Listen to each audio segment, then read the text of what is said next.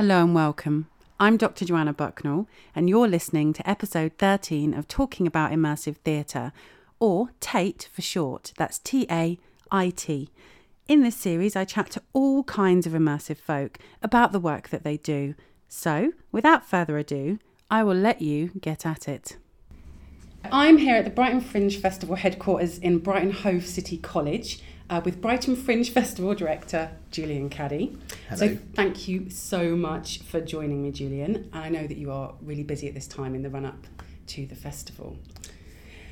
So you have been the Managing Director at the Brighton Fringe Festival since October 2011, is that right? That is correct. Good. Gosh. Because I've done my research, but just do correct me if anything is not correct. Mm-hmm. And prior to that, you were involved in the founding of Sweet Venues. But can you tell me a little bit more about your background as an event producer, director, and what has kind of led you up to taking up your post with the Fringe? So the journey is long. Yeah, and winding, just as all of our journeys are long and winding. I was always interested in theatre, but never dared to do it at school because I wasn't popular. And so, it's a sad story. My school didn't even do theatre. No, and it was all the sort of popular kids that did theatre. And I thought, I really wanted to do it, but I didn't quite get in with the right clique and so on. So, I when I left school, I went to what was Bristol Polytechnic, University of the West of England, as it became while I was there. And I just joined the Drama Society. That was the one thing. I just went to the Ents, like the Poly Players, it was called, and started doing it there. And then got really into it and just was doing performance after performance, production after production, and then got to the end, got into the official big university musical, and then what was the musical? It was Anything Goes. Oh wow! And I played Lord Evelyn Oakley, and it was great fun, really really great. And I thought, that's it, I'm going to go to drama school. And I got all the applications for all the drama schools in London. By post, because you will do all by post then. Yeah, me too. And I didn't dare apply. Oh. So my dad said, no, you go and do this, whatever. So I ended up doing a management trainee scheme in a marketing agency. Wow. Okay. And I worked in marketing for 3 years, but still did Amdram in the evenings. Yeah. And in the end, it all became too much, and I started doing an evening course with a school who had this crazy Russian Stanislavski trained theatre director who ran it. Oh, that's incredible. And ended up giving up my day job and going to drama school for 3 years. Ended up being 4 years. And then coming out as an actor in about 2000, 2001. And from 96, though, I did my first production in Edinburgh, acting and co-producing. I then, as part of the marketing company, I managed a comedy tour with Jongleurs, sponsored by Twiglets, so I was on the agency side working for Twiglets. Funnily enough, this is bizarre. It's just bizarre. I've not really talked about this before. So I was working for Twiglets, and organised this 28-date comedy tour for this sponsorship thing, going around the country to these different doing these comedy gigs. And roughly around the same time, I was doing this producing stuff in Edinburgh. We put one of the shows from the Twiglets comedy tour at the Assembly Rooms in Edinburgh. We did. I was also doing. I was at Hill Street Theatre in '96, and I got this bug about doing the Fringe. And when I went to the drama school. I said, why don't we set up a drama school company that we take shows to Edinburgh? Yeah. So I was the producer of those shows, so performing in things and producing doing all the organising.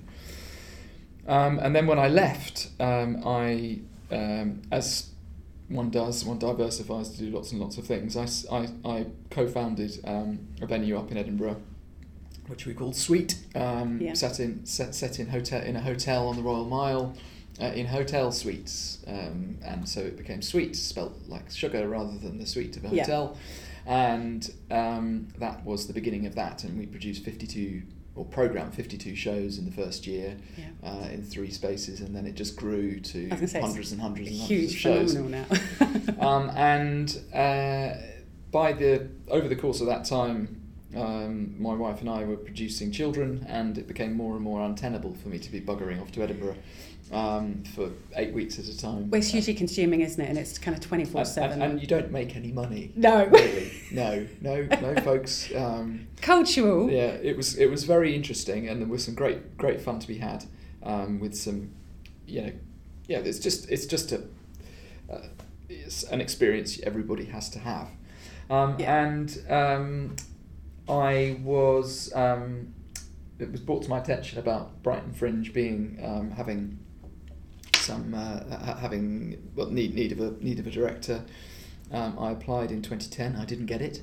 They appointed someone else. Oh. And then in 2011, I got an email saying, it didn't really work out with the last guy. Are you still interested? We really liked your CV. Wow. And so I came and joined in late October 2011. And you live in London, don't you? I live in London, but I've also got a flat in Brighton, so I kind of live here, really. Yeah, that's perfect. Especially at the moment with the trains. And all sorts of things, We have the same trouble trying to get across.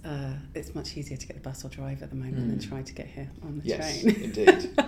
Well, that's interesting, because I've been coming to the festival since, like we were talking about earlier, since about 2006, when I started my PhD, and I first came as a research kind of activity, and it was such a different kind of beast then. It was in some ways kind of not as professional or as organised as it is now in kind of any way. And so I, as a researcher, had to really kind of scrabble to try to do all the research to try and figure out which shows might kind of fit my research brief and all of that sort of thing.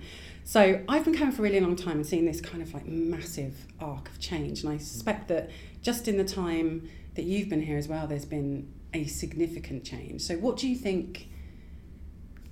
you think the festival has really changed kind of under your leadership and under your direction? Well, I felt that Brighton Fringe was at a turning point when I started. It seemed that there were lots of very obvious things that needed to be done. Yeah.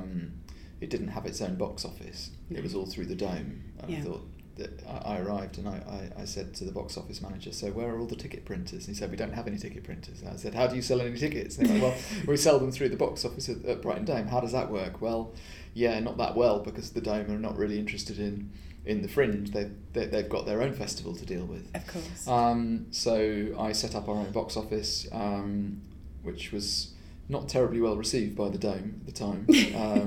I was even called to a meeting to say, it's outrageous that you're doing this, it's a competition. And so that, I suppose, was a turning point for the Fringe. And I also had some relationships with with David Bates, who ran the famous Spiegel tent in Edinburgh and worldwide, and there's a chap who worked with him, Adrian Bristow.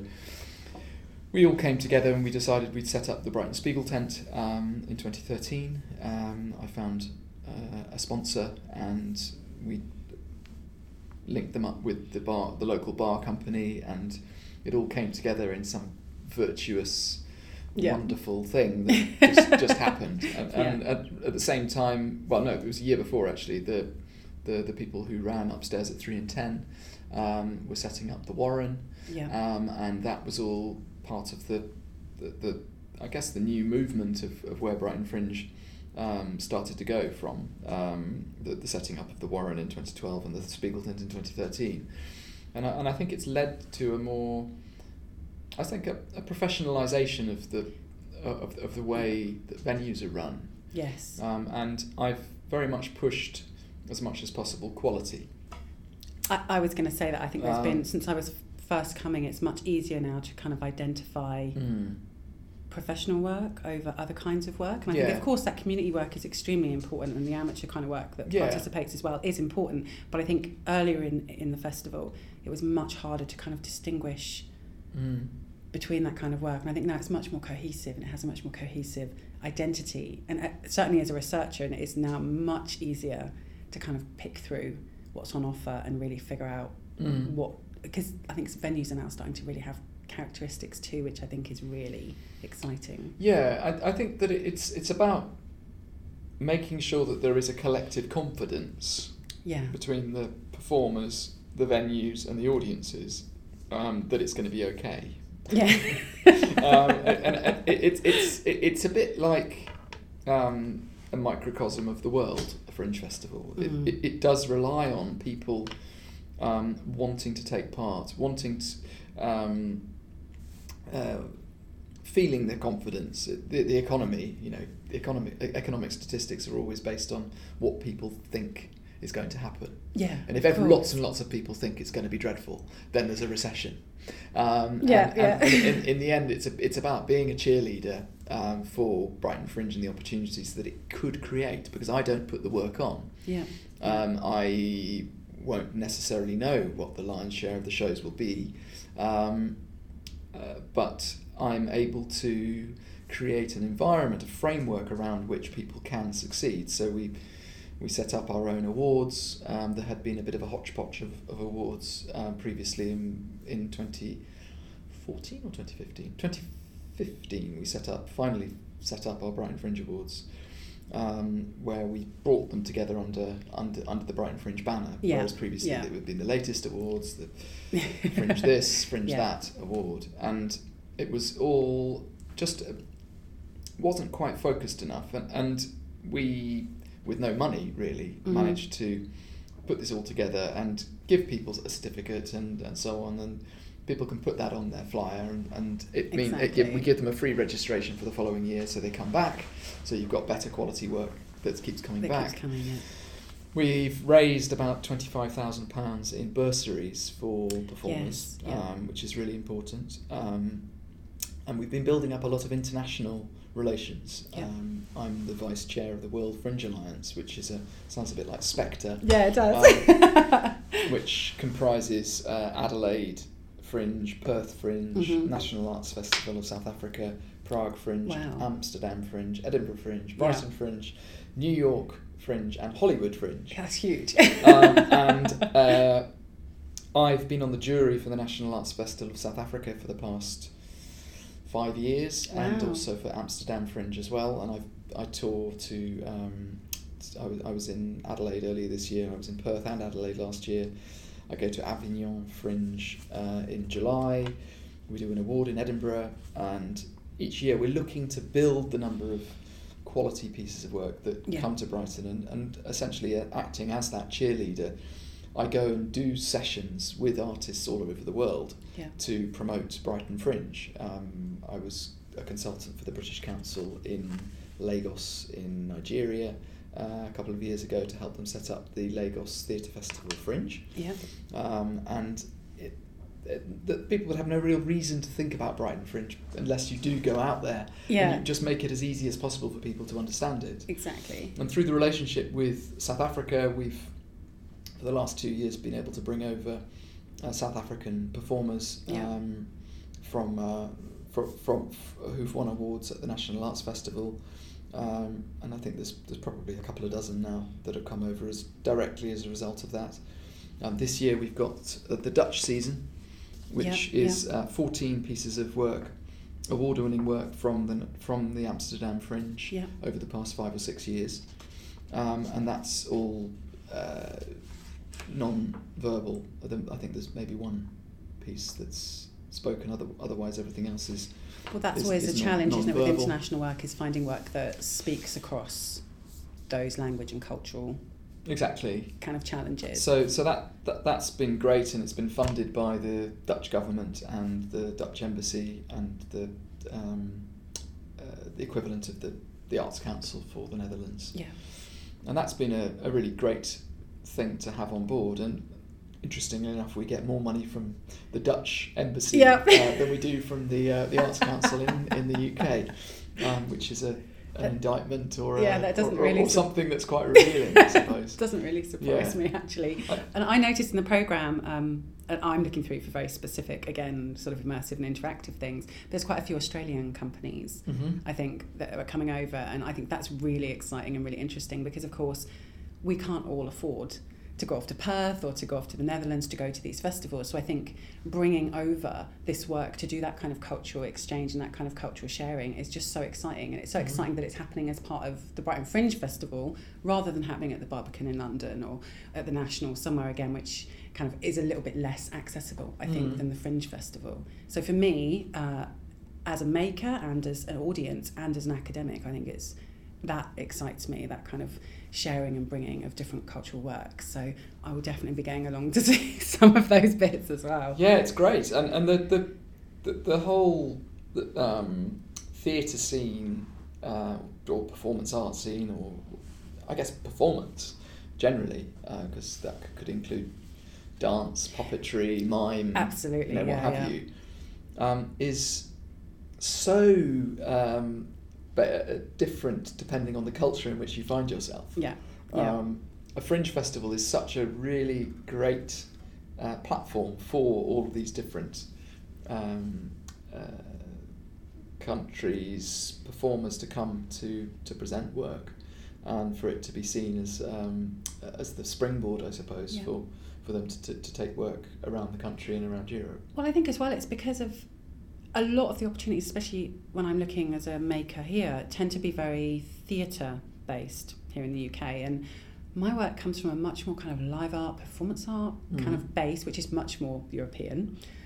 And actually I find the Fringe festivals are much more open to that kind of form of performance rather than just theatre. And so again, as a maker, that's something that really excites me, is that I get the opportunity to kind of showcase this kind of work. And it's not just some strange little thing that's happening in a corner. There's a whole host of other work that's going on that's coming from that similar kind of vein as well. And so for me, that's one of the other things that's exciting, is just the varied amount of things that nestle under that kind of broad term of performance, I think, and that is exciting, from family shows up to kind of high-end live art. And I think that's exciting, to be able to come and in one day see kind of like a body artist and then go and see a puppet show, which that for me is exciting. Yeah, and it is the sheer range and the volume of shows that is quite exhausting to think about. But also, it's cheap, or cheaper. Yes, than, say, yes.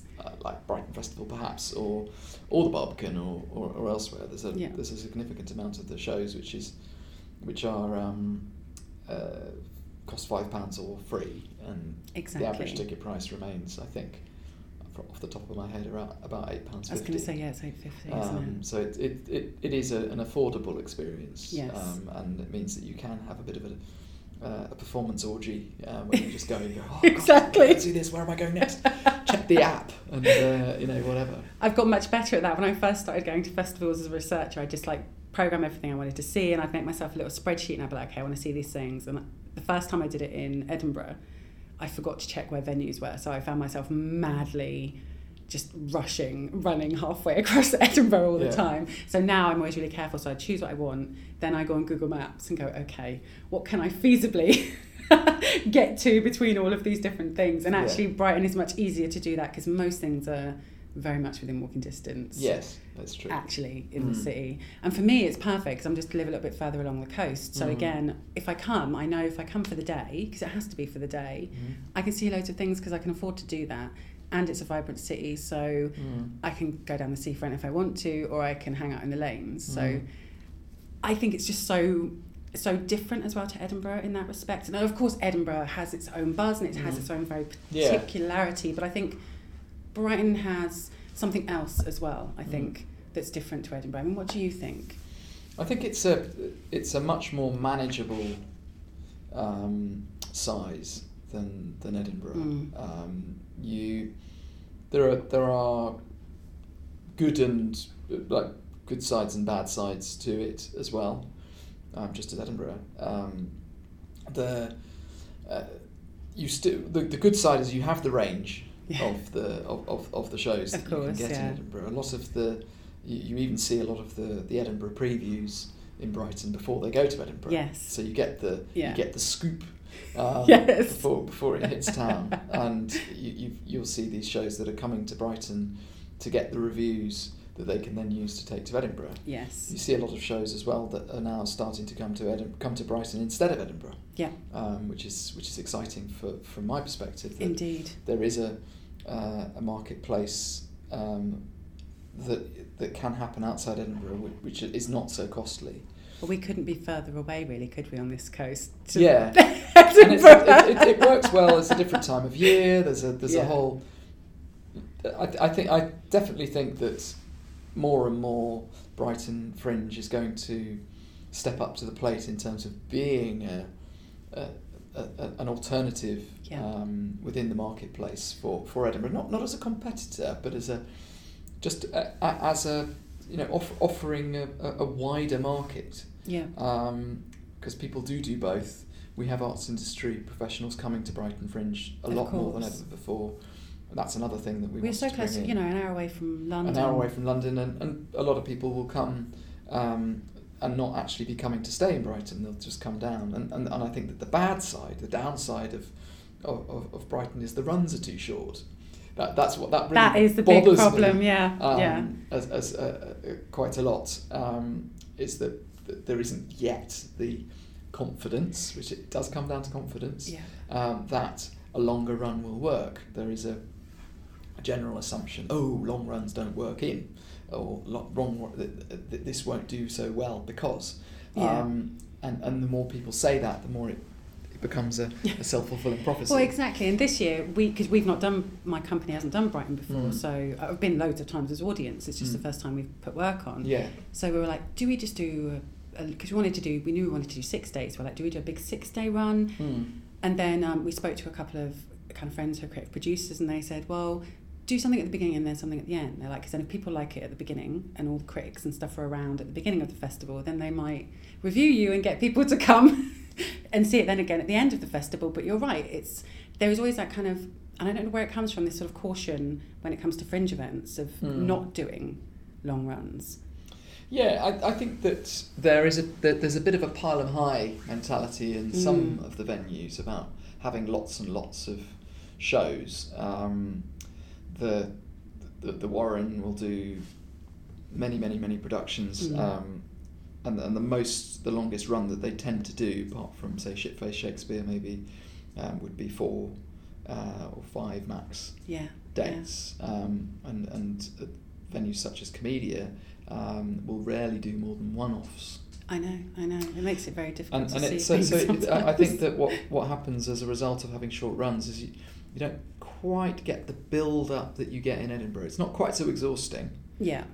As doing a run in Edinburgh, but then again at the same time, doing a run in Edinburgh gives you the it puts a show through its paces in no way that any other festival in the world could do. And you have to fight so hard for visibility. For visibility. You're fighting for just bums on seats every single ticket every day. Yeah. You're out on the mile. You're handing out flyers. You're bleeding yourself dry. Financially. And there is this desperation as you stand next to another group of very tits and teeth university students, and a group of high school students. 100 of them. And they're all on your own with your bloody one-man show in the pouring rain. Yeah, exactly. And you're just thinking, my life could not be worse than this right now. So it's nothing can really prepare you for that. But Brighton Fringe increasingly is able to be some sort of middle ground between the very, very small festivals and Edinburgh itself. And there is lots of competition, but it isn't quite so difficult to get an audience for shows that aren't in the bigger venues. And Edinburgh, there is very much there is a not a monopoly in any. But you want to get into. But there is very much this Big Four psychosis, I think, that exists, where that people will say, if you're not in the Big Four, then you know what, it's not really. You might as well not bother. And having one venue, a venue that isn't in the Big Four, I've had so many different stories from companies that had a terrible time at one of those venues and ended up having a great time at Sweet and never stopped coming after that. Exactly. Because they had such a great personal experience, dealing with people who are performers, are makers, are people who actually have a vested interest in the success of the show. It's not so big. There is a personal well, in those big four, it's touch. in, out, and it's just kind of madness. Yes. And even then, there's so much on in those venues that you're still having that kind of fight for the audience. And for me, as a maker, obviously those reviews are become really important. And if you've got it on outside of a festival, you want to do over 6 days because the critics won't come if you do a run of less than sort of 5-6 days. Of course they won't. No. But at a festival, there's this kind of really different attitude that it doesn't matter whether you do 1 or 6 dates because the critics will just be around because they'll be seeing loads and loads of different things at the festivals. So I think some of that might drive that attitude as well, is that we can do short runs at a festival because the critics are just around because they'll come and see loads of things, so it's okay if you even do a one-off, you might even get reviewed. But if you're in a venue that's not outside of a festival, we all know, well, you've got to do over 5 or 6 days, otherwise no one's going to make the effort to come down and review your work. No, that's right. But I think festivals, and maybe that does come out of Edinburgh, I think that kind of attitude that if it's in a festival, it doesn't matter if it's not a long run because people are around, you'll get reviewed one way or another. Yeah. So maybe it comes from that. I think everyone's a little bit bonkers within the fringe community. Yes. In that you've got people who are passionate about what they're doing, and that includes these reviews sites. A lot of these absolutely these fringe reviews, Fringe Guru type thing. And they are passionate, largely speaking, individuals who care very much. They're not getting paid for it. No, and they will come and see something, even if it is a one-off. Yeah. And they'll write a good, detailed review, and it is very much a something that makes the fringe community so tight, I think. Yeah. So me and my listeners are very much interested in immersive and kind of interactive performance, and actually there's loads on offer in the Fringe this year. And you need to tell me about something. Yeah, no, I was going to say I'll come to some of those later.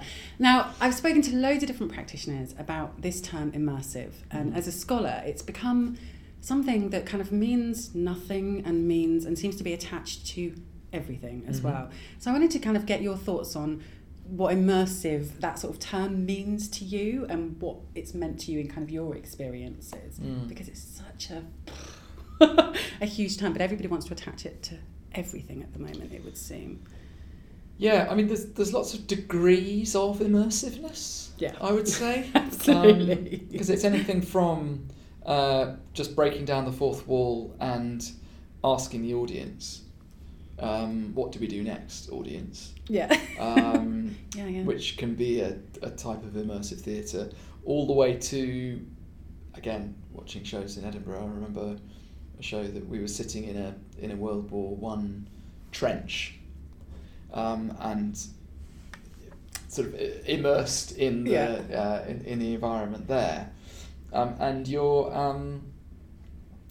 so it can be that and anywhere in between, from walkabout to I'd include performance art as well. Absolutely. In it too, in that you're that there might not be necessarily a narrative necessarily. No. Very often not. Certainly not something which is terribly linear. No. And it's where you can also decide how you want to experience it, which side of the coin you want to look at it from, and it becomes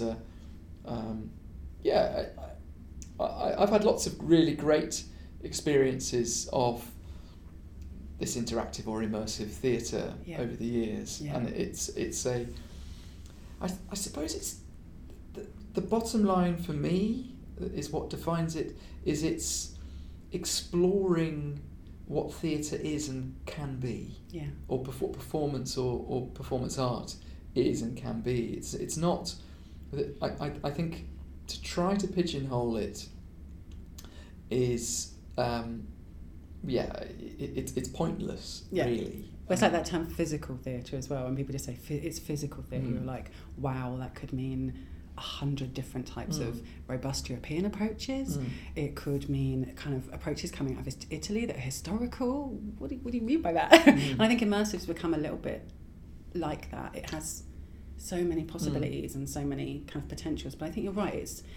For me, it's the very thing that makes theatre important and special and different to everything else, is the liveness of people in one space together in that moment, audience and performers. And I think it's just pushing kind of right at the boundaries of what that could mean and the potentials of what it means to have people live in that space in that moment. Yeah, and I feel that a lot of that there are some companies that I've seen do work in London particularly that I feel that they've lost their way, that they are immersive theatre companies. They've become, we are now an immersive theatre company. Yes. And this is what we do. We do immersive theatre. And this is the immersive theatre that we do. And it becomes what can we do now?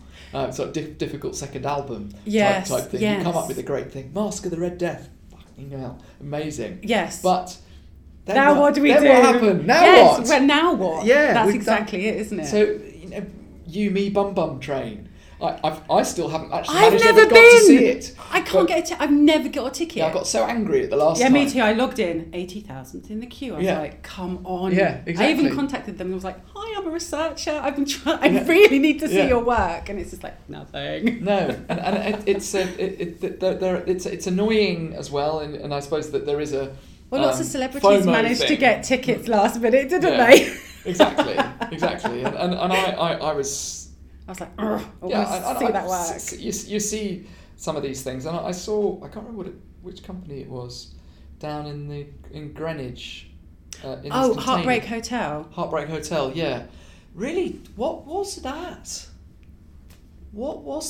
I was all the way down there. It's a massive trek, all day waiting, and then I was like, I was befuddled as to... And that to me was a really clear example of doing something big and ambitious that ultimately was just a bit meh. I felt all I kept asking myself, because I always asked, what do I get out of getting out of my seat? There has to be value of me getting out as an audience member, to get up out of my seat and out of the dark. Yeah. And I felt that in that show I couldn't.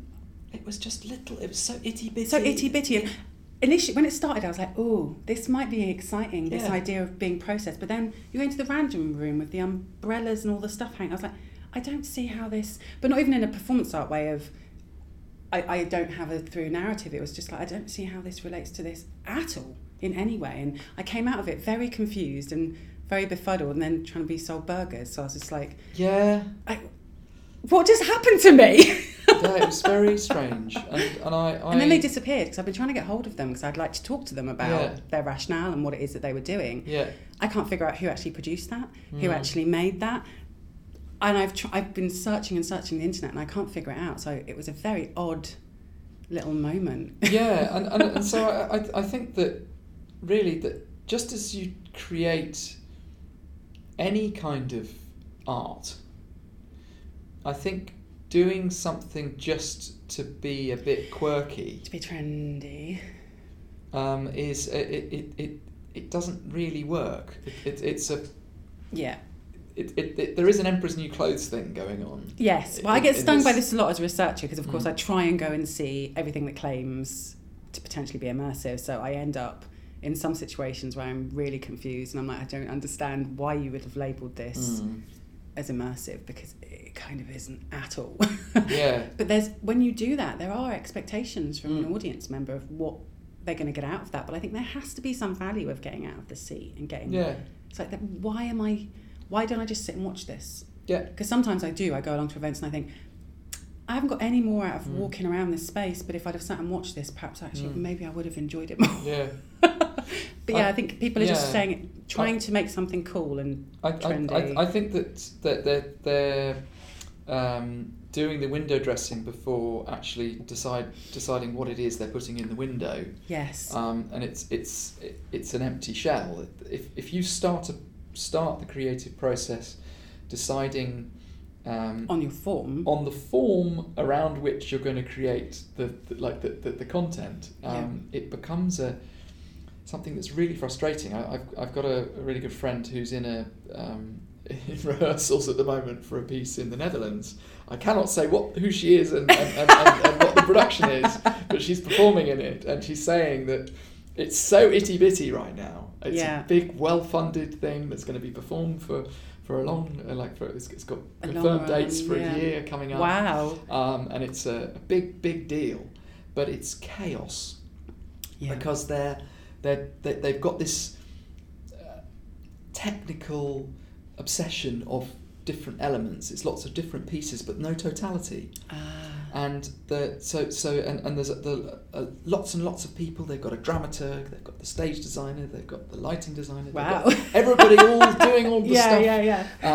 And that's it's huge. all in this great big thing, and they've just got themselves lost in this journey. That's so, it's so alien to me, because the way I work is it's me and my partner and another, and we are so small, but we do everything from taking everything out of the van, building sometimes the space to work in as well, and performing and writing the show and everything. So, but I think what that does give us, rather than being part of these kind of huge processes, is it gives us access to really understanding the organic nature of where that work has come from, why it's developed in the ways that it has, and that control of being able to then sort of deliver that to an audience. And when I make work, the first is an immersive. I hate the term immersive, really. It's funny, I do a whole podcast, I write books about it and journal articles, but the term immersive I find problematic. But for me, it's got, the first thing I think about is what story do I want to communicate? Well, not even necessarily a story, but a narrative, because my work usually doesn't actually have stories at all, it just has narratives. But I'm much more interested in what happens between those two people, maybe three people, in that space, in that moment, at that time. And so for me, that's the starting point, is that relationship. Why do I want that person in front of me in that moment to explore these things with me, and how can I make that happen then in a way that is valuable and gives people agency? And so it's driven by much more kind of sort of, I guess, integrity and ethics that come out of that. But I'm a performance artist, so I always come from that space of thinking about the real, nothing to do with pretense, but those real things happening in those real moments. And so when I do go to shows that I feel haven't got that integrity, that upsets me the most, more than anything. Even if something is well intentioned but not well delivered, that I can forgive, because I'm like, I know what you're trying to do here, and you either haven't had the budget to do it or the time to do it, and that is forgivable. But what's not forgivable is when it's, like you said, this empty. Yeah, I also get quite angry about things like that. Because then I feel like I'm being taken advantage of. I'm like, you took advantage of me and you took my money, and I don't really feel I got anything out of that. And I don't want to sound like some commercial person that I've paid my money, I want my good value. But what I want is consideration. And I have to say, it's like there have been more than one occasion where what I've seen is something that's been funded by the Arts Council. Yes. And it's turned into something that is you just see the flagrant amount of money that's been spent on something, and you think, Jesus, really? Really? It's so, I've endlessly spent time writing arts. I've never yet won Arts Council funding, but I spend endless amounts of time constructing Arts Council funding bids, and yet I go to work and I'm like, how can we not seem to manage to get hold of this money, but other projects do seem to get funded, and I don't know what logic they work off at the moment. It's about the relationships with your relationship manager, and having a track record of having received funding in the past. Indeed. And just being really good at writing these applications. Yes. And it is a numbers game, and it is about who you know, ultimately. We've never managed to do very well with Arts Council funding in Brighton Fringe. And I never got a penny of funding in my life before coming to Brighton Fringe. And even now, there's only, I think, less than 3% of our income comes from Arts Council funding. Yeah, that's very small. It's a tough game. It is. Well, research is very much like that. So I'm very used to that game. I was trained to play that game. But it's exactly the same. Money goes where money's been, because there's a kind of trust that money then will be looked after and will be spent kind of appropriately and in ways that can be evidenced. but I know how to kind of play that research game. And actually it's much more about the institution you're in. If the institution is used to getting money from the different research councils, then they'll keep getting money. If you're an institution that hasn't, you've got like a double battle. And also it depends on where you are. I mean, Yes. the problem for Brighton Fringe is that there is a very well established, well funded festival in Brighton Festival. Yes. And whenever we go to the Arts Council, they go, oh, well, we give lots and lots of money to Brighton anyway. And the lion's share of that, so £1.2 million goes to Brighton Dome and Brighton Festival. And there are several other big organisations. Yes. South East Dance and Yes. New Writing South. That's not a big organisation actually, but there are other Fabrica and others that are well funded. And Worthing is very well funded as well. Worthing as well, but it's not to say they don't work hard, nor saying that they don't deserve it. But it just means that you're unfortunate due to your geographical location. Exactly. Same as if you're in London. If you're in London, the chances of getting Arts Council funding are fairly slim. But if you're somewhere more rural, you might have a better chance. And you fulfil the target. It is about. There is something cynical, I think, about the Arts Council funding. Successful fundees, in that they'll look at what the Arts Council are wanting to fund, yes, and they will do something specifically that caters for that. So if it's going to be about doing work for disadvantaged people, they will turn it. They will create a project that does that in order to be able to get. Well, there's a lot of that going on now. It's also, I'm an associate artist at the New Theatre Royal, and there is very much a sense of trying to make sure that all of the plans are future-proof in terms of meeting those kinds of agendas. Because, of course, without that kind of funding, it's just not sustainable for some of those smaller theatres. So they need to speak to that agenda, which means they have all of their mission statements and everything that are very much targeted towards that too. So if you aren't making work that fits within that agenda, then you can forget it. Yeah. And it's a good thing, of course, because it means that there is more work that's being done specifically to fulfil the greater good of society. But it does take away somewhat the edginess of the work.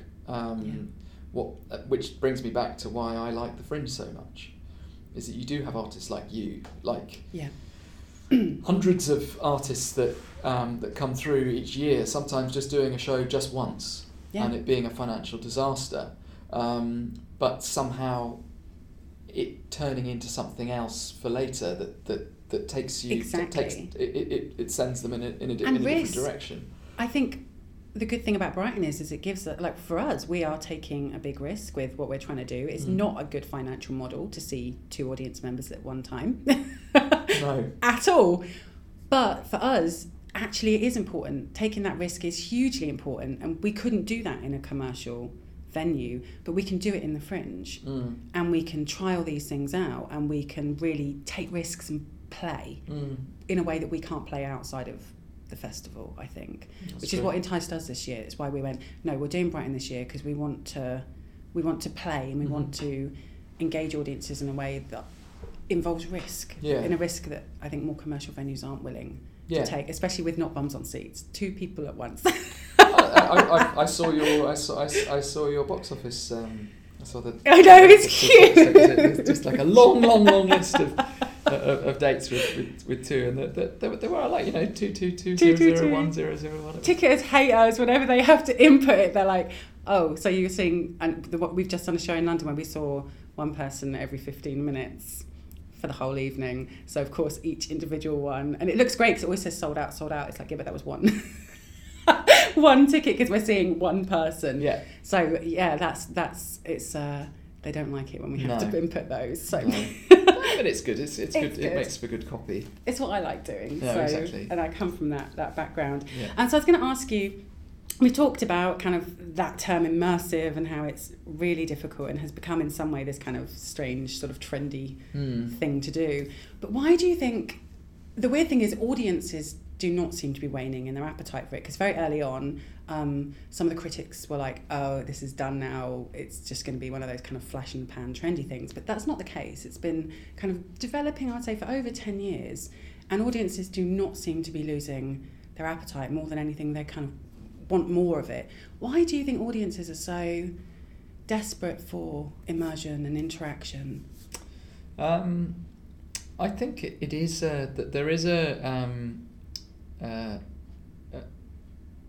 certainly a section of society or of the population that that they're a bit done with Pros Arch performance, and going to see the West End musicals or something like that. It's something about zeitgeist. It's something about something that is being one of the very few people who got in to see. Yeah, like You Me Bum Bum Train. You Me Bum Bum Train or whatever. Everyone keeps saying it's fabulous, and I'm like... Yeah, exactly. And I know lots of people who volunteered for it and tell me about, the inside about what's going on and so on. But, that's very interesting. But it's... there is very much that side of things. I know some of the performers who do the secret cinema stuff as well. Yes. And that's quite immersive, increasingly ambitious each time as well. Yes, I went to the 28 Days Later one of Secret Cinema, so I loved the first 40 minutes. Right.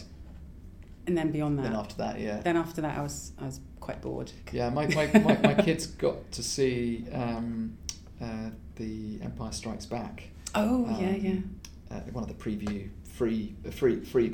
Ooh, preview. Yeah, because it's quite expensive now to go. I think we paid like £70 each, something like that, which is a big day out. It's a big when day there's out. two of you. It's an expensive thing, and I think that is also a thing that affects people's ability to go and see stuff that isn't part of a fringe festival. I agree. You'll be going to see things which are possibly in development, almost certainly in development still. Well, that is a huge barrier, the money. You're able to see something which is, that is obviously not making this company any money, but you're able to see it because it's, you're at the most exciting phase of a lot of these artists' careers. Yeah. I find it quite humbling to get to have the chance to go and see something for the first time.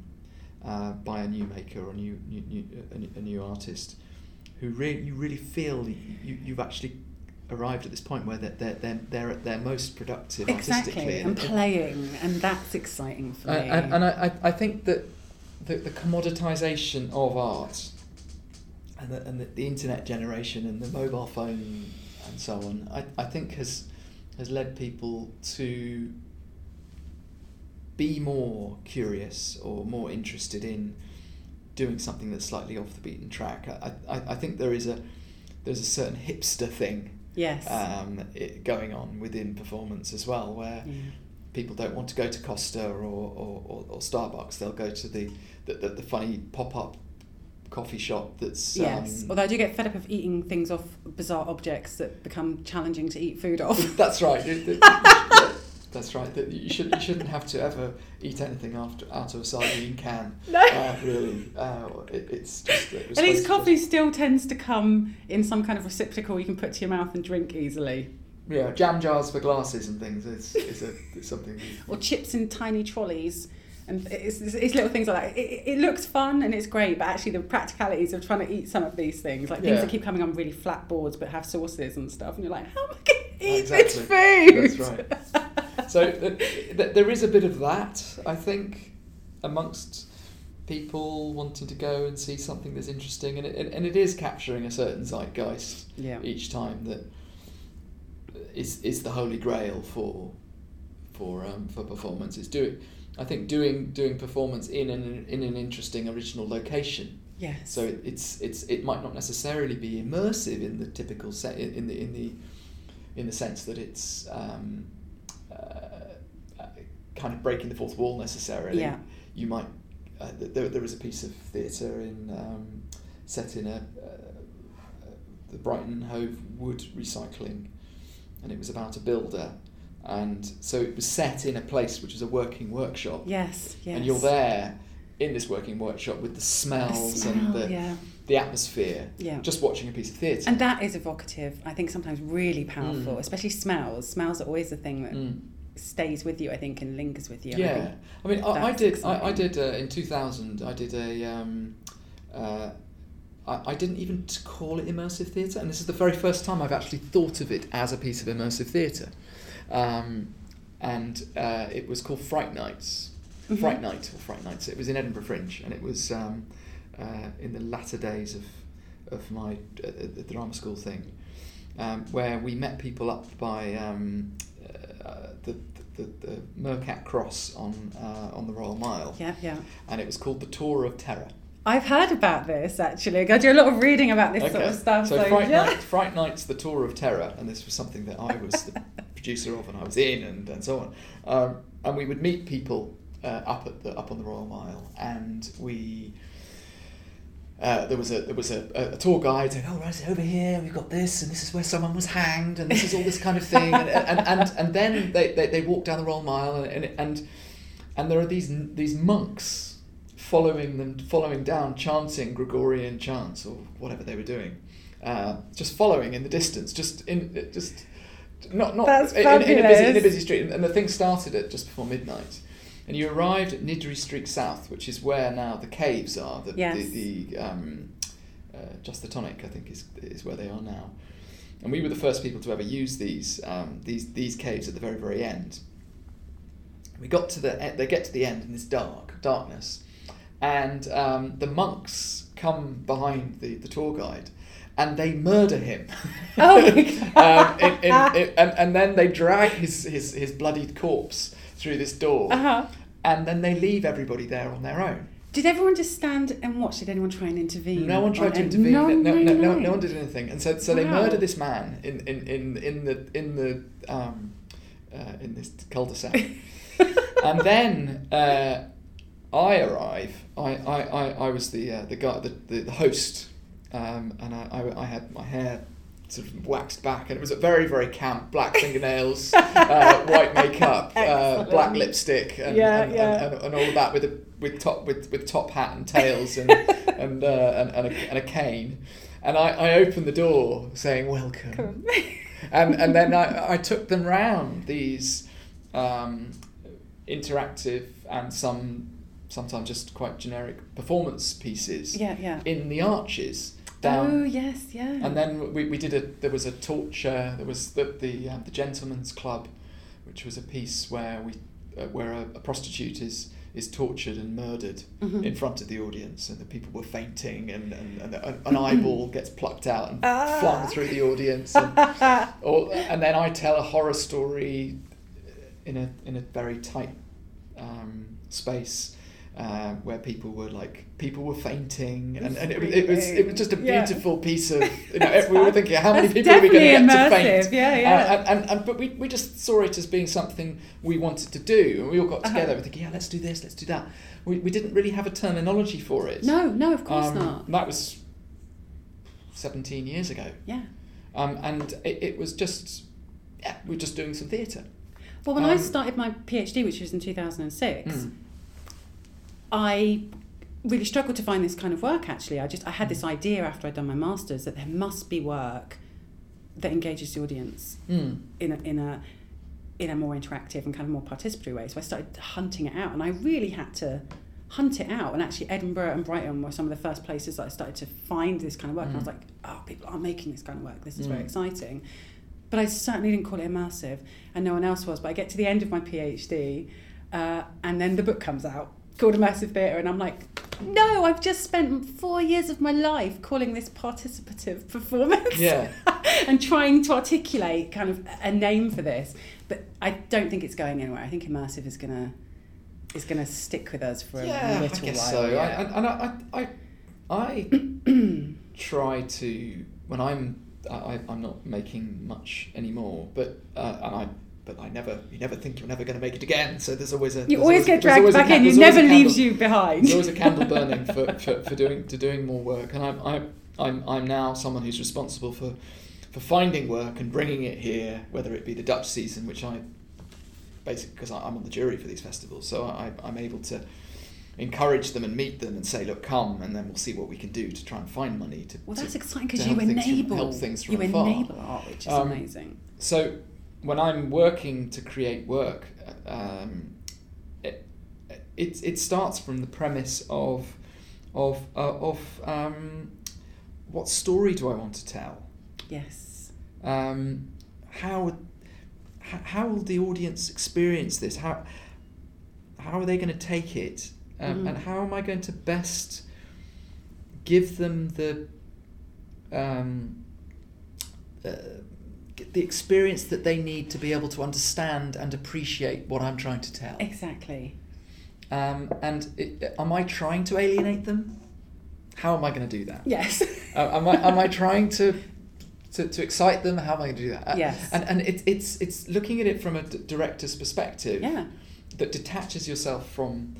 You have to have lots of different perspectives when you're creating work, and it's not being formulaic, and it's not not even thinking about not being formulaic, because the moment you start to think about not being formulaic, then you're in that same problem, aren't you? Yeah. Exactly.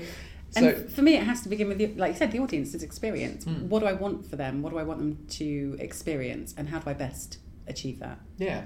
And I don't know I'll always make interactive work. Probably not, because I'm interested in that. So the ways in which you can do that will evolve and change. And so for right now, the way I like to do that is to try to engage people in that sort of one-on-one. But I can't see it always being that way. And it's like you said, the audience have to, in some ways, kind of come first. Well, not necessarily the audience, but your communication with the audience has to come first, I think. And I know lots of people work in different ways, but it's interesting to hear that that's really similar for you. Yeah.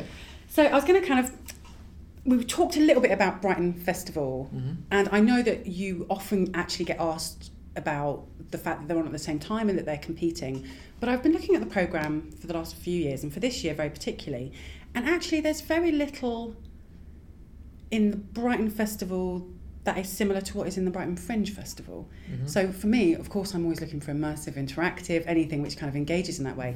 And I literally maybe found 2 things in the Brighton Festival that might fall into that, and they're all downloadable audio things that you just do yourself.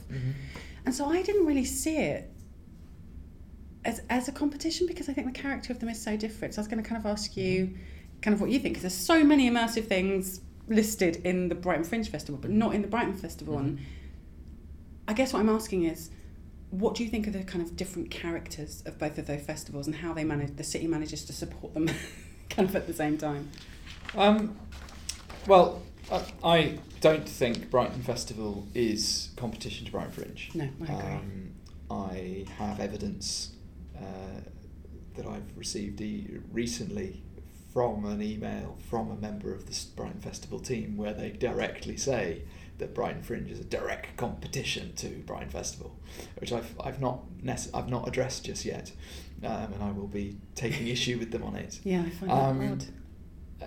But it's interesting to see that because it was an email I happened to see, and it was quite revealing, because I see the behaviour quite often as being quite obstructive, or making sure that things happen in the way that they want it to happen.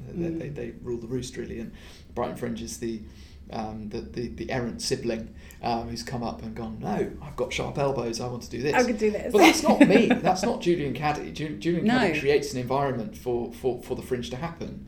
And Julian Caddy is here as a facilitator, as you've just said. Indeed. I don't create the work. People want to take part in Brighton Fringe, so they do. This year we will have over 1,000 pieces of work in Brighton Fringe this year, which is extraordinary. That is extraordinary. 1,000 shows, 1,000 events. So there isn't a competition. I don't see Brighton Festival's competition in any way, shape or form. They do complement each other if Brighton Festival wants it to. Yes, I agree. I see no point in Brighton Festival unless it takes more advantage of Brighton Fringe. Yes. I see that Brighton Fringe is the proving ground, the crucible, the petri dish. We have 1,000 companies who want to be part of that. So it takes part, and that is where a lot of new work is happening. And I look through Brighton Festival programme, and I'm incredibly proud that Cat Francois, a performer that I put on in Edinburgh for the first time in 2005. Wow. Is in Brighton Festival. Yeah. Yeah. That to me is the most rewarding thing of someone in my line of work. Each year when I look in Brighton Festival brochure, I see year after year artists that I have produced, Indeed, I have programmed, that are now being paid to do their shit. Which is the goal, isn't it? That's what everyone wants. There's the Hiccup Project doing May We Go Round and May We Start Again, I think, who are Brighton-based performers who were award winners, bursary winners through Brighton Fringe, and they've now got their work in Brighton that's incredible. Festival. That's such a proven... And that, to my mind, is the point in Brighton Festival. Absolutely. I do not see it as a competition to Brighton Fringe. I see it as being something that can and should support Brighton Fringe. And the other way around. Yes. And as soon as that gets into their heads, I would be delighted. Well, this is the thing, I'll come in the evening and I'm going to see several things on the Fringe, but at lunchtime I can go and see Tim Crouch's piece that's part of the Brighton Festival that's over in Shoreham. Yeah. And for me, I don't see that sort of distinction, if that makes sense. And I think audiences don't really see it that way either. Potentially they're like, right, I'm coming down to Brighton for 2 days a day, no one whatever. cares, and no one should care. No, they're going to say, I want to see something. I want to see stuff that's good. I don't give a monkeys about who's doing this and the infighting or whatever. They want to see something that's good. And this is not a universal thing that I'm talking about. There are plenty of people within Brighton Festival and Dome who've got the vision and so on. And of course. And Tim Crouch has done work in Brighton Fringe as well. Exactly. He did host, in the Bathing Machine a couple of years ago. Yes. Because I would go to see him, and whether he was funded work, and that's marvellous. And I'm incredibly pleased that's there. I would like to see a day when, during Brighton Fringe, there is a team of scouts from Brighton Dome and Brighton Festival watching work. Why are they not? They are scouting. There needs to be a team of 10 people from Brighton Festival looking at Brighton Fringe. There are 1,000 potential... And that just doesn't happen. That shocks me to hear that. Because there are, like you said, 1,000 potential future stars putting their work on in the Fringe Festival. How are they not taking advantage of seeing work when it's right at that point where it's exciting and challenging and on the cusp? Because there'll be lots of that. I mean, I've asked I've on several occasions about it, and the answer that comes is always, but we're too busy. Wow. And it's a very revealing thing to say, that you're too busy to see the new work from these artists who could be providing your programme for the future. And clearly you can have highfalutin ambitions, and I think it's a great thing that Kate Tempest is saying certain things about, art should be open for everyone and so on. But bloody hell, goodness me, open to everyone. We are doing it's the tip of the iceberg in terms of the pay forward and so on. Is what is going on there. We already have most of the work for under a tenner. Yes, exactly. We already have 200 shows which are free. Yeah. We already are doing pieces of work which are bringing in minorities and disadvantaged people from different backgrounds, people with disabilities. We have bursaries for older people as well as young people, and we don't get any funding. I know, it's crazy. And the amount, and I can, go on about it till the cows come home, and people get fed up with me, particularly within Brighton Festival, saying it, and where's the surprise there? But I'm not going to shut up. No, I'm never going to shut up. Well, it gives you the chance to do that as well, because we're doing our show really cheaply over lunchtimes in a 20-minute version to enable people to come during their lunch hour, and it gives a chance to do something a bit more accessible, because we could not have afforded to do that outside of the festival context in that way, to say, right, we'll do a short version of it at lunchtime that's only like £5 or something to come to, so you can still have time to eat your lunch and do 20 minutes of show. We could not have done that outside of the structure of the festival. And, you know, that's important. You've got to be accessible and realise that people have different kinds of commitments and different kind of audiences. And it's not always just about ticket price either being cheap. It is sometimes about time. Yeah. Lots of people, when they get home, need to pick up their kids from school at 3, then they need to get home and they've got other commitments, maybe caring commitments. Maybe at lunchtime at work, they have that time to kind of come out. And exactly. It's not always just about ticket price either. And you're right, this brochure is so full of free things and most things are under a tenner. There's loads of things under a £5. So that is accessible, and I think that's important. And I think that really, sort of going back to what it is, I do think Brighton Festival is brilliant. It is a great institution that has come, that has changed, and it built this notion of a guest artistic director does bring in different things to it. But it bloody well should be brilliant. Yes. Because I look at it and I go, yep, good. And I'm pleased that I do, because it really should be. Yes. Of all the things going on in this city, that should be top class. It needs to be top draw. And so the quality needs to be great and needs to be interesting. And I'm very pleased when I see great stuff is taking place there. And especially when there are shows that companies that I helped give their break to. That's so rewarding. Yeah, Tangled Feet. I put on their very, very first show. They're a dance company, and they did for 2 years running the closing event for Brighton Festival with 50 grand productions. Yeah.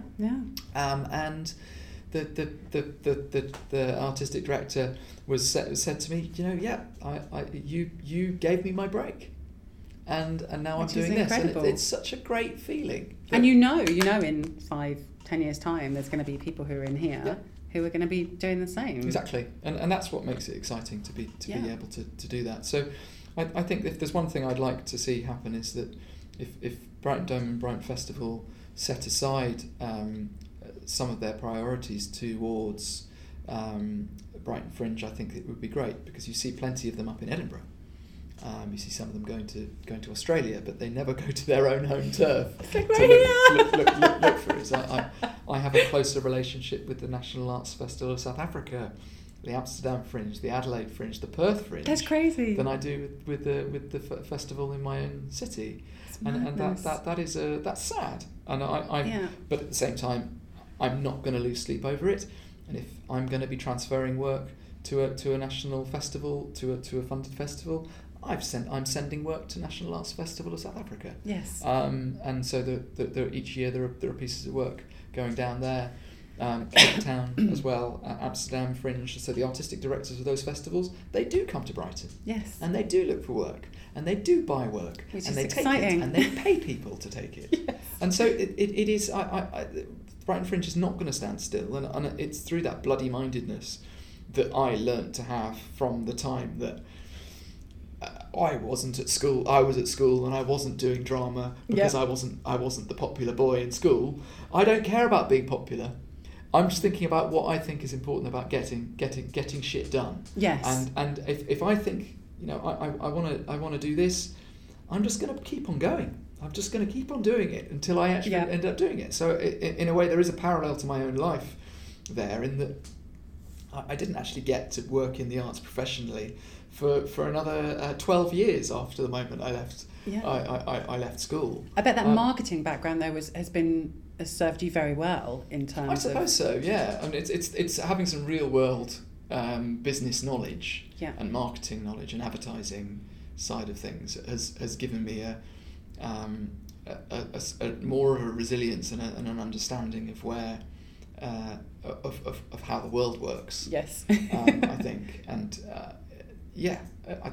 it's professionalising the way that we communicate. Yes. is a vital part of how the arts work, and I think people get lost in creating their art and then forget about what they're going to do to sell it. And the thing that we do, a big part of what we do is called Fringe Academy.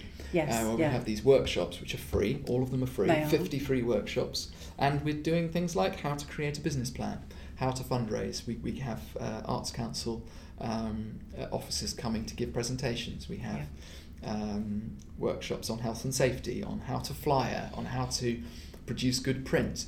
Which is perfect. I mean, they are really the skills that take a long time to accumulate, learning them kind of in the game. Yeah, how to become a producer. Yeah. Events, where to tour next. Fringe festivals around the world. Which is fabulous. And having sessions where professionals can come and talk about how they got to where they are today, that sort of thing. Which is really useful. So what are you looking most forward to this Brighton Fringe Festival? Have you got any kind of shows that you've sort of earmarked and gone, oh, absolutely? Well, I declare an interest in the Brighton Fringe Dutch season. Absolutely. In that I've been totally into that for some years.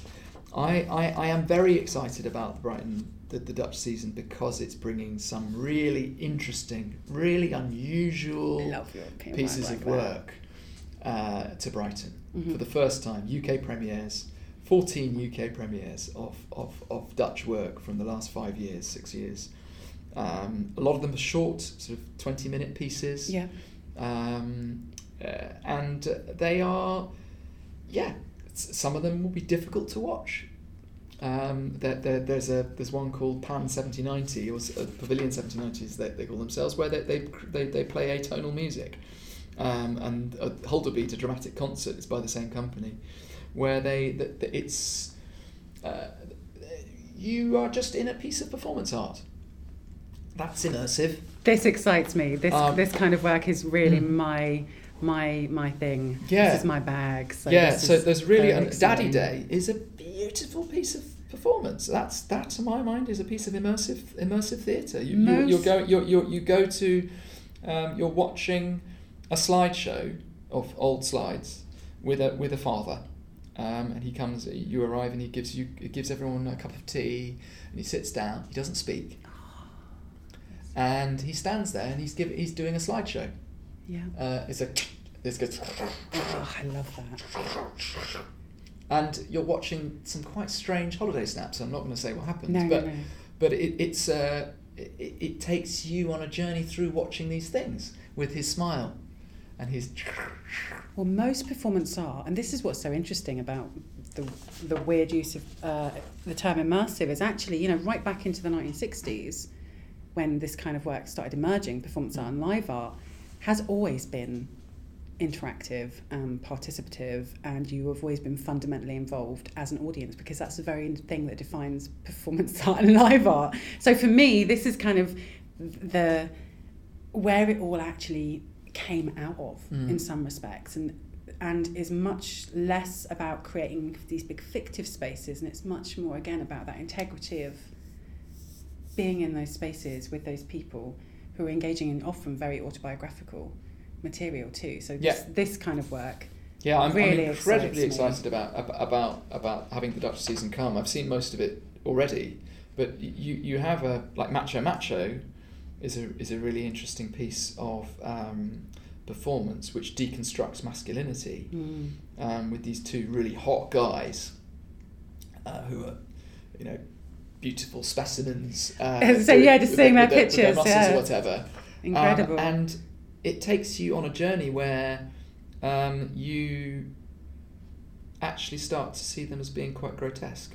And it's a piece of performance where there is no music, there's no sound, all you hear is them breathing. I love that. And it's very confronting. It's very uncomfortable to watch. And you start to ask yourself questions about humanity, about masculinity, about yourself. Yeah. What was I thinking? Why was I thinking it? How do I feel now? I feel a little bit dirty. Yeah. Why? And there are some really interesting. Yeah, it's just asking questions about things that you wouldn't normally do. This is a puppet piece with dance, where the puppet takes over the puppeteer, and gives life to the puppeteer, and it becomes quite dark. The puppet is has a devil quality to it, and so but it's something that is suitable for maybe from maybe 11 plus age group, so kids can come and watch it as well. So I find puppets very disconcerting as well. I find them really uncanny in a really uncomfortable way. This one looks like Gollum. God. Yeah, I think that there's an awful lot within the Dutch season that I'm really excited about. The creativity from one culture is something that we should all just lap up. There's a piece of it's not interactive theatre.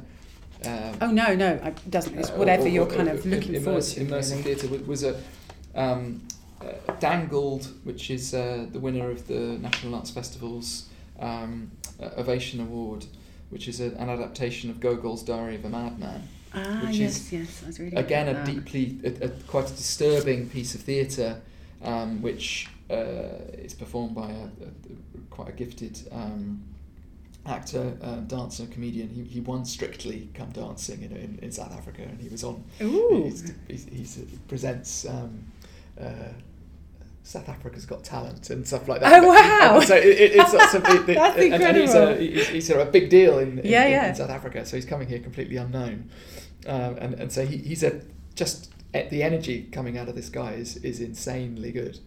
In terms of immersive performance, or whatever you might describe as being immersive performance, I'm quite intrigued by HIP, which is Jolie Booth, Kriya Arts' piece. She was a squatter in, I don't know when it was, I can't quite remember, maybe 15 years or so ago, 15 years or so ago. She found the diaries of a woman who used to live in that house. Yes. I was talking to Hester about this. HIP was really interesting. It was at the Marlborough last year. It was in a piece of theatre, in a theatre.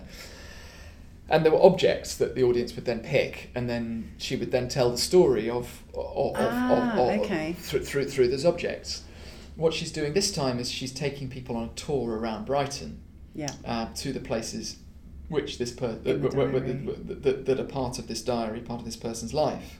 That they worked at Infinity Foods, or they did this or that in the North Lane, and this is where they met where they fell in love. This is the pub that she met her first boyfriend, and this is where this happened and that happened, and that I find a really interesting piece, and I'm looking forward to going to see that, just to see it as a follow up from it.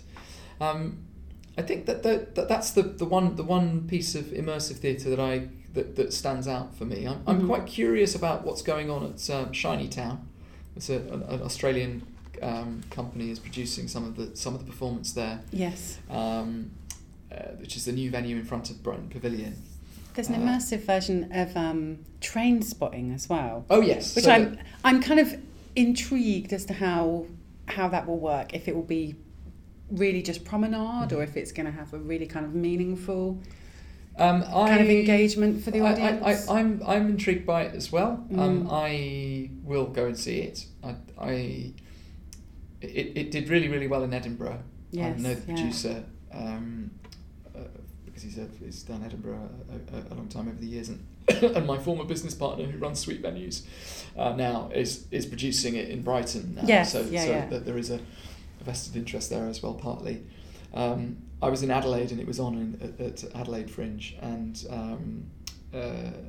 it's been very well reviewed. It's been very well reviewed. I just don't sit next to the toilet. Yes, that's what I heard. The artistic director, or rather the director and CEO of the Sydney Fringe, did. And they left as soon as the shit hit them. They were covered. They got covered in feces. They're the thing I'm most dubious about immersive things that are based in text, because I always get anxious that it's just going to end up being a spectator experience, but standing for many hours in strange spaces, which has its value. You have this sort of thing with these sorts of theatre experiences. I remember one of my first pieces of, I suppose, immersive theatre, if you could call it that, was in Edinburgh in 1996 when I first did my first came for my first Edinburgh, and I was watching on my own. It was a piece called Mad, and it was what was the famous Grouse House, which is now C Venues in Adam House on Chambers Street. Yeah. And it was in a room. It wasn't really converted into a theatre, and we were watching people with mental health problems talking about their lives, and it was performed by people by those people. Wow. Okay. And we were witnessing a therapy group. Wow. We were sitting in a circle around this circle of people talking huge about ethical implications. Oh God! Surely, I mean, it was everything about this, and I was sat next to somebody who was drinking water out of a big 2-litre water bottle, and one point she just goes completely like ah. And she just smashed the water bottle on the ground right next to me, and I just got completely soaked in water. No. But that was I was immersed. I tend to make sure if I'm going to something that is immersive or interactive, if I don't wear something I like a lot. I've learnt my lesson massively. Yeah. And when I make work that I know, I always say, when people get their little email when they've bought their tickets, I say, please wear something you don't mind getting grubby.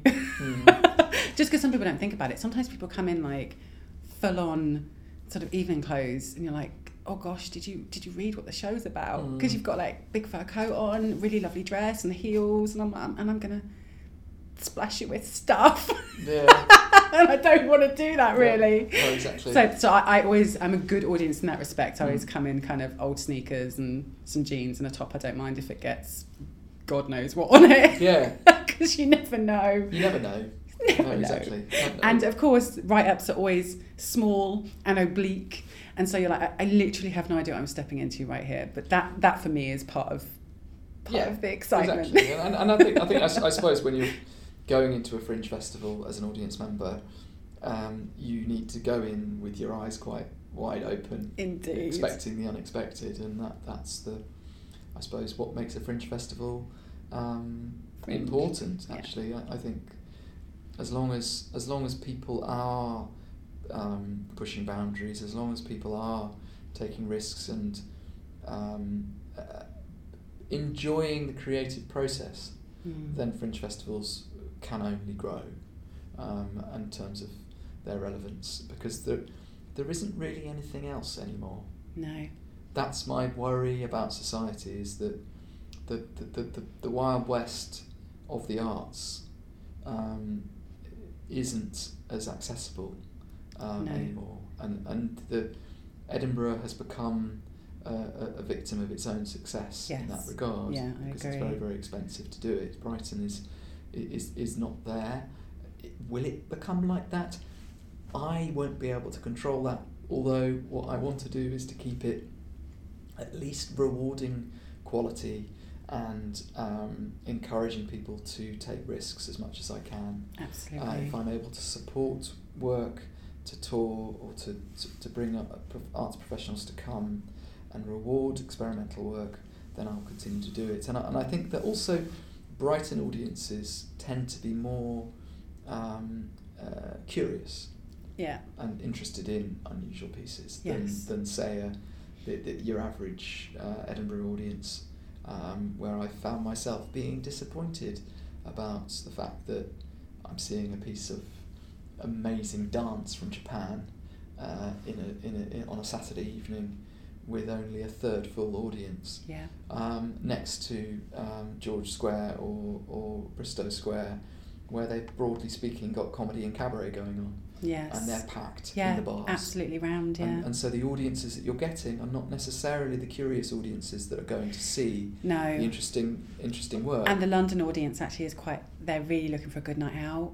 So work that is hard to live through, work that's difficult and challenging and risk-taking is often not what they want to spend their Saturday night money on. Which is a shame, whereas again, talking about the Dutch, I go and see work in Germany, in France, in Italy, in Spain.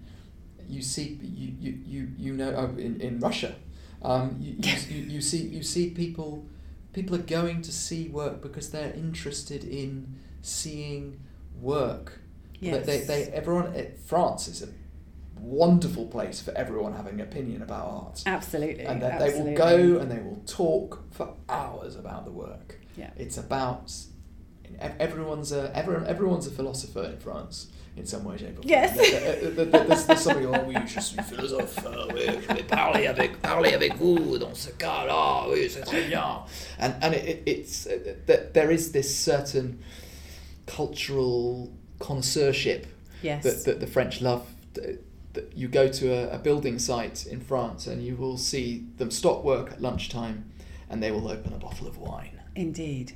And they will have they will make themselves. They will have a good lunch.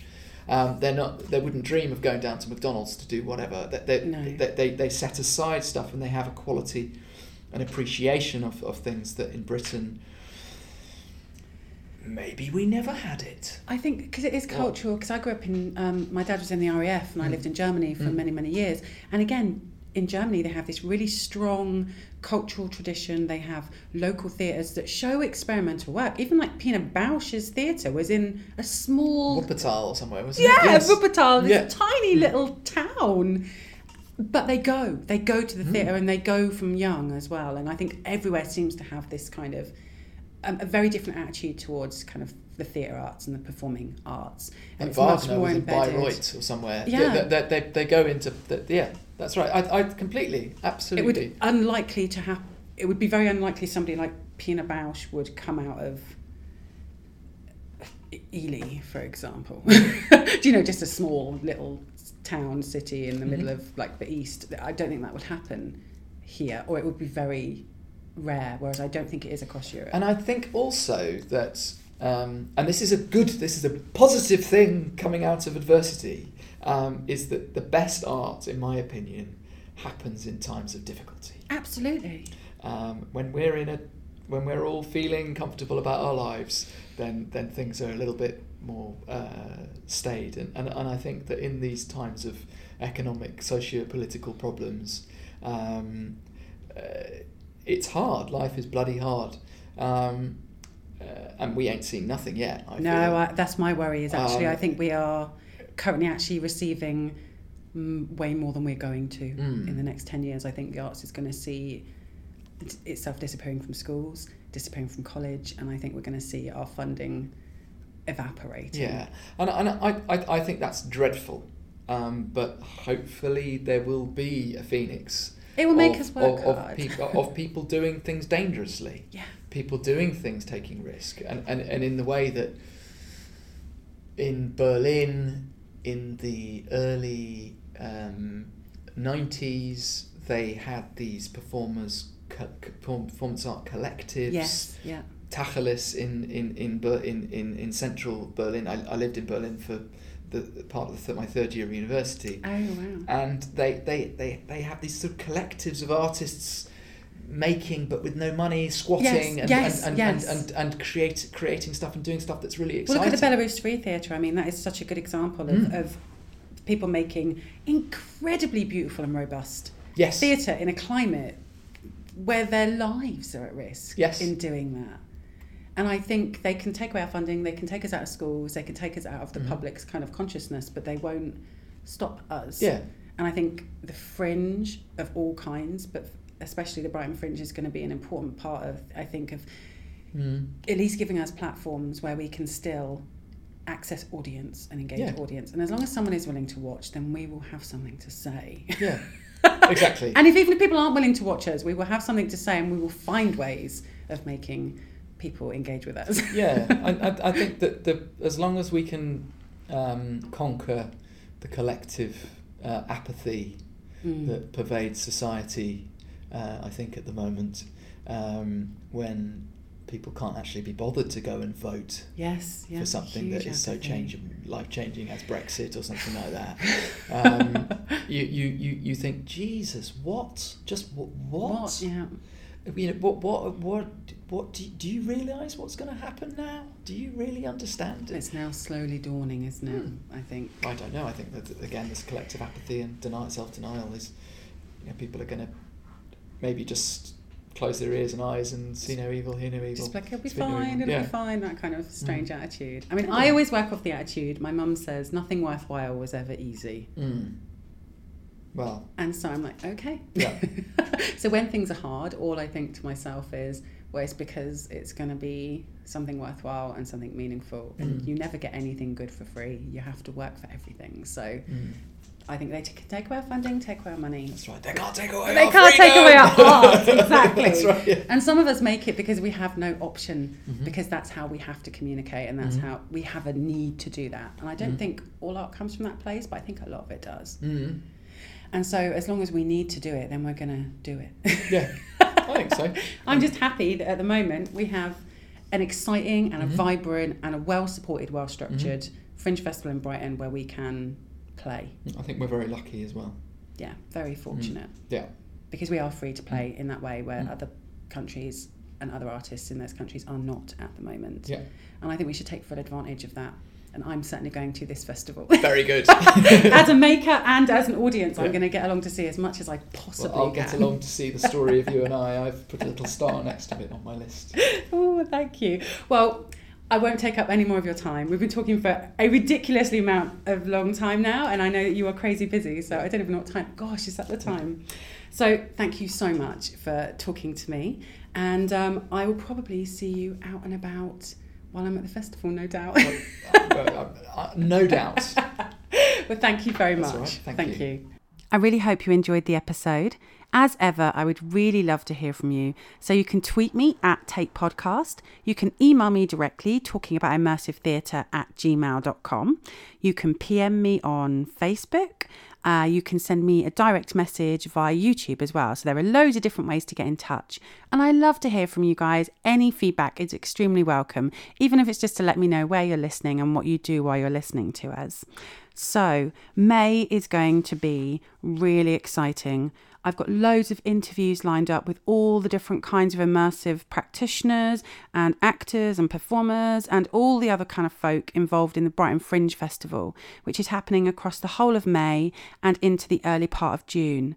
Now, I'm going to be releasing some of those as extrasodes throughout May and June, and then others I'll be releasing over the coming months.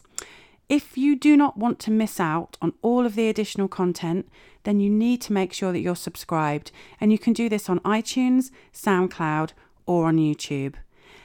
The last piece of exciting information that I wanted to give to you was my own immersive performance company, which is Vertical Exchange Performance Collective, or VEX, VEX for short, have an intimate, interactive piece of work on during the festival. Now, this is called The Story of You and I, a trilogy. And you can find details about this on the Brighton Fringe Festival's website or on our own website, which is www.vexperformance.co.uk.